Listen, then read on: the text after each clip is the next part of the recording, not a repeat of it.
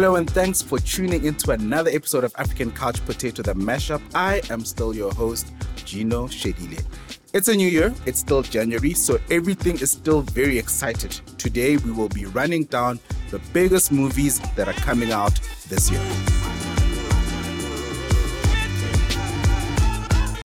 In today's episode, we're looking at 26 movies that are coming out this year for you to keep a lookout for. Number one is Mean Girls, which came out a few days ago, and it's a remake of the 2004 comedy.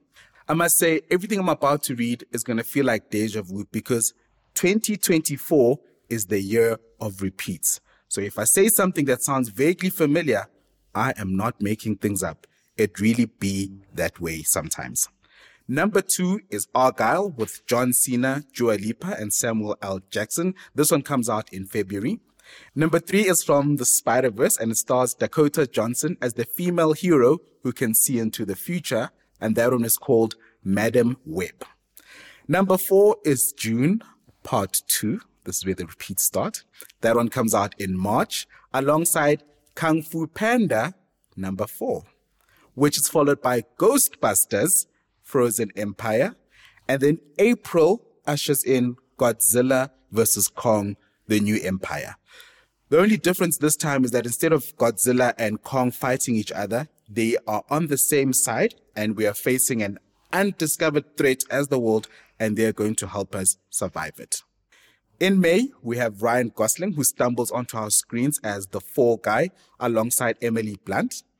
He is shortly followed by the other Ryan, my favorite Ryan, Ryan Reynolds, who also brings Emily Blunt with him in the movie If. We are counting down the 26 movies that you guys should be checking out this year. Do not be surprised when I say it is a year of repeats, because even the names of these titles sound like they were tweaked just slightly. For example, number 10 is called Furiosa, a Mad Max saga, which is the prequel to Mad Max Fury Road.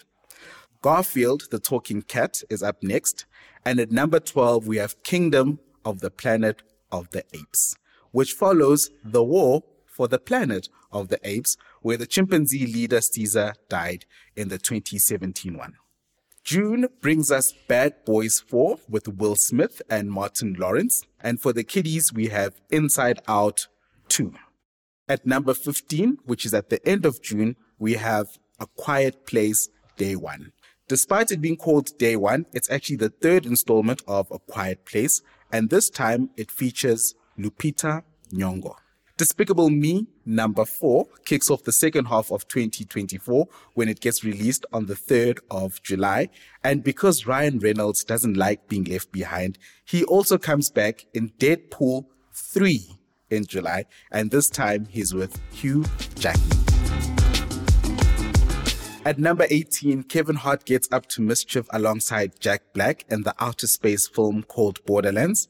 And because it is the year of repeats, we will also be getting another Beetlejuice 2 in September, with Michael Keaton still leading it and Tim Burton still directing it.